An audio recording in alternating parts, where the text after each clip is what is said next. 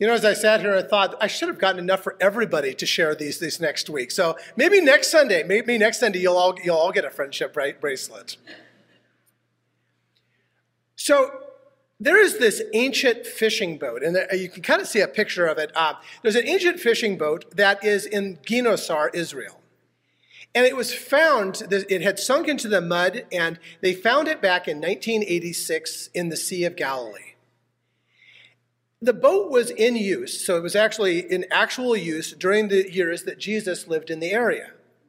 And it got sunk into the mud, and it was preserved, and it has become one of the most significant archaeological finds in the past century, easily.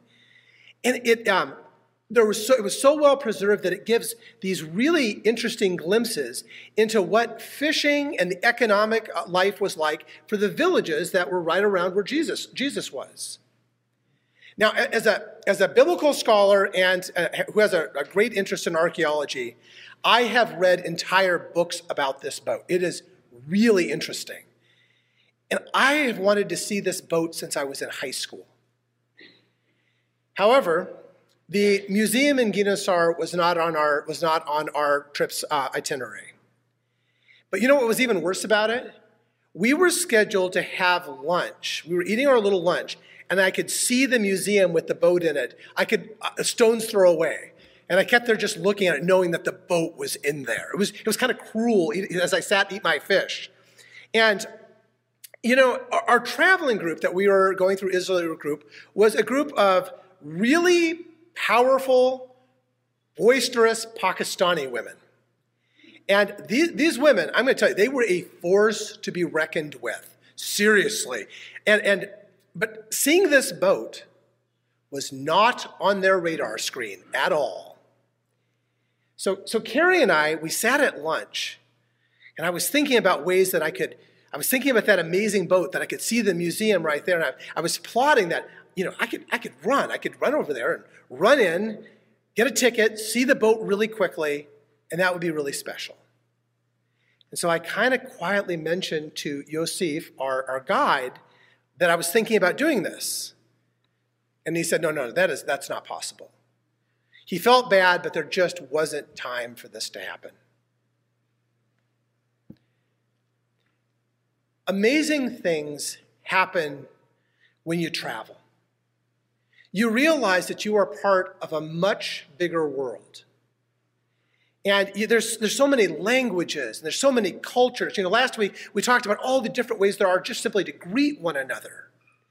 And this world is full of precious, wonderful people.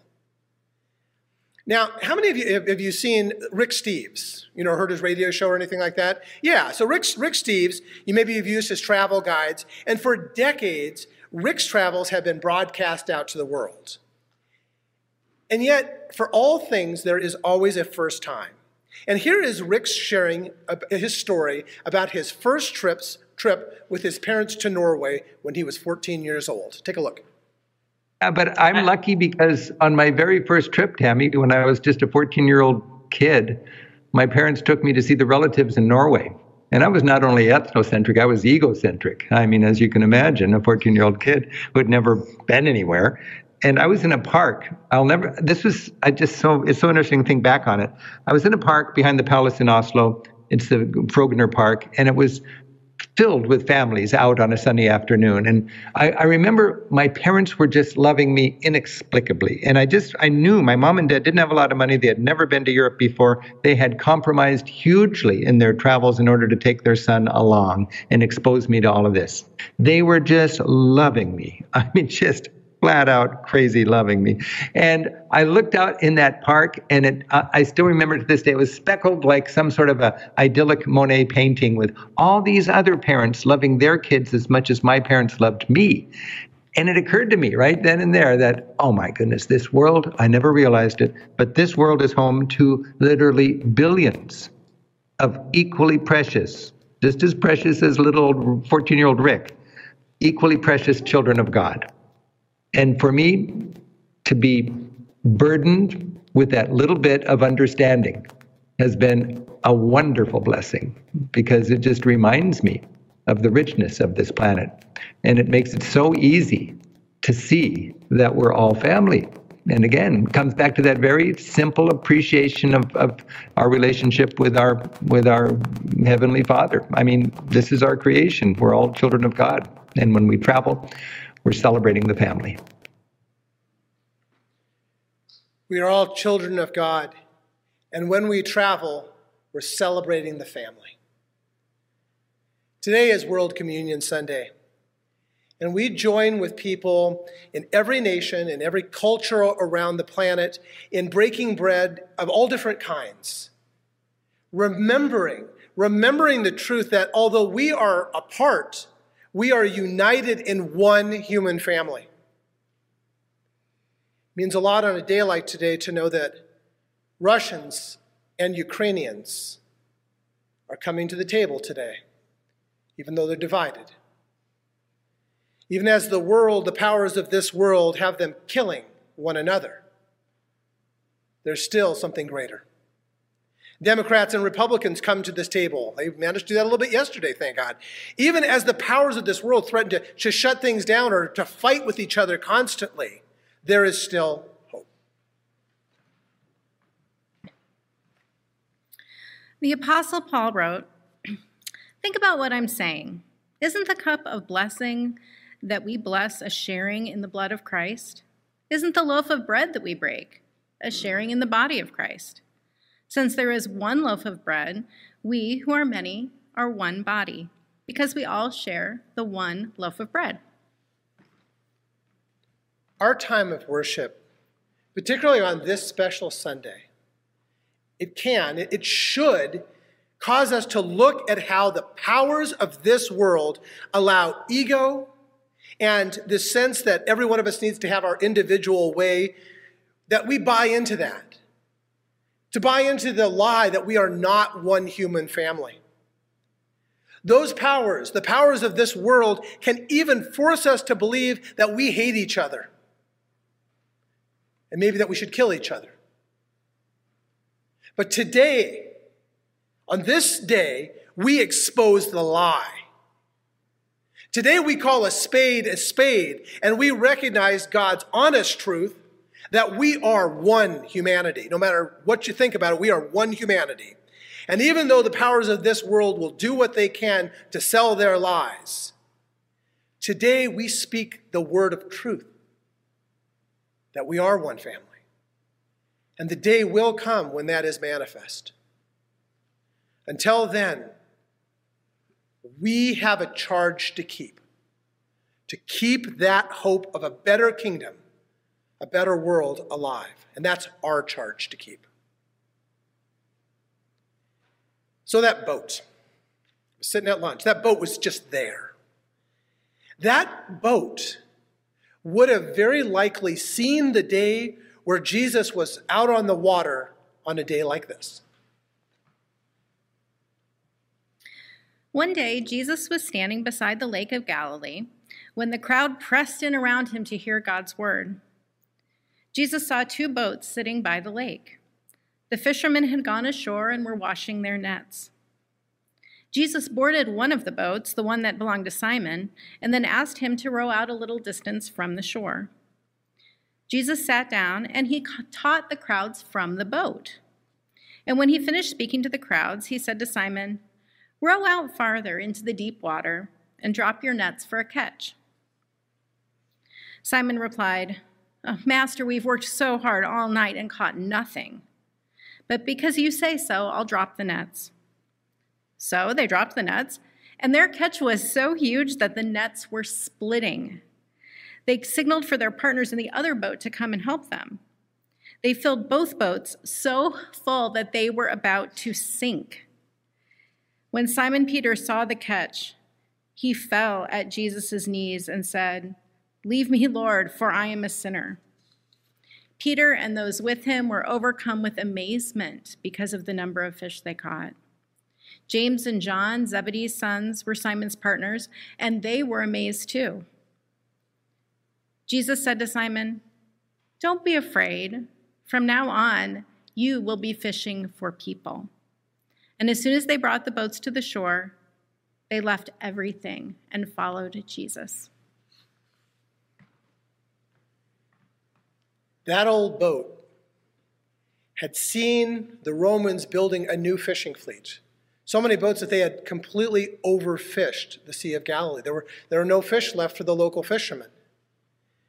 And those same local fishermen who were broke because their crop was overfished, they were then paying taxes to build the very boats that were putting them out of business. How would that make you feel? So when Jesus came with a message and a sign of hope, when they saw the sign of those nets in an overfished lake coming bursting with fish, that sign of hope caused Peter, James, and John to leave the boats and to begin to recruit, to fish for others to follow Jesus. It was hope. Hope that the powers of this world won't always have the sway to crush the little guy. Hope that there's a better way. They got out of the boats in the name of hope for a better world. That's what they did.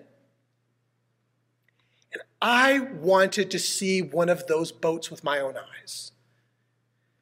But it wasn't going to happen. One of the Pakistani women heard me talking about the boat with Carrie, and she had never heard of the boat, but it didn't matter. She stood up and she announced to the table, "The pastor wants to see the holy boat." And I'm not sure that there was anything particularly holy about the boat. It's just a boat. But as I had discovered with these Pakistani women, once they had something in mind to do, just get out of the way. They're going to do it. So Yosef, our guide, tried to explain that we had this tight schedule, but they simply said, "No, we will see the boat." And he said, "Well, there's no money. We don't have any money for tickets for the boat." Not a problem. He wants to see the boat. And without another word, Carrie and I were escorted by hand out of the restaurant through the lobby of the museum, and there was a guard that informed us that we would need to go over and purchase tickets. To which my Pakistani friend said, "Oh, not a problem. Our pastor just wants to see the boat." And then they skillfully did something which was kind of amazing. And Cynthia she distracted the guard by continuing to talk to him, while the rest of this phalanx of Pakistani women continued to proceed on with Carrie and I in hand to see the boat. And they literally held open the sliding doors of the museum so that I could gaze upon the boat. And here it is. This is the picture I took. And you can see the "Do Not Enter" sign there on the door that they had forced open. But I saw my boat. We took our pictures and we left as the guard was returning with reinforcements. And the truth is that I could download much better pictures of the boat online in a moment. But what I will always remember about that in my heart was that my Pakistani aunties adopted me as theirs. And they would not allow the powers that be to deter a harmless act of love. We became family.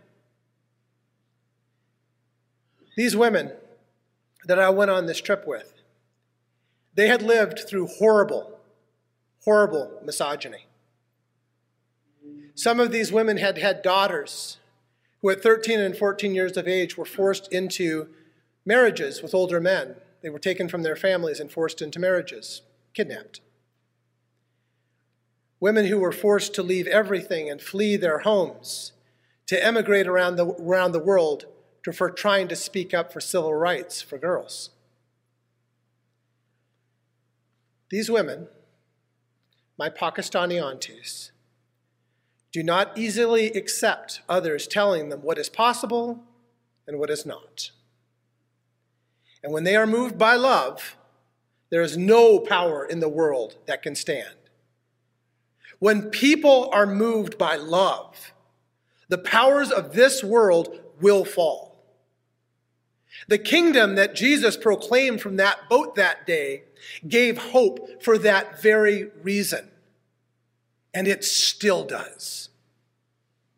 The powers of this world say that white men get to make the rules, particularly ones that are from superpowers. That people who look like me get to decide. But that's not the truth that Jesus spoke from that boat. And it is not the truth that my Pakistani aunties had trusted with their lives. There is a greater truth. It's a truth that the wounded can strengthen others. It's a truth that we sang as we came in today, that the poor who have nothing share with strangers. It's a truth that we can choose to love even when we're surrounded by hate. And that was the truth that was in Jesus. And that's the truth that can still bring us back into one human family. It's the truth that saves. World Communion Sunday proclaims that truth beyond any of the powers and the lies of the powers of this world. So I ask you, do you want the truth that Jesus proclaimed? Do you still want to get on the road with us to change this world and to make it a better place, even if it's one vote at a time? Then I invite you to a meal that proclaims that hope will never die. You can't kill it because love never dies.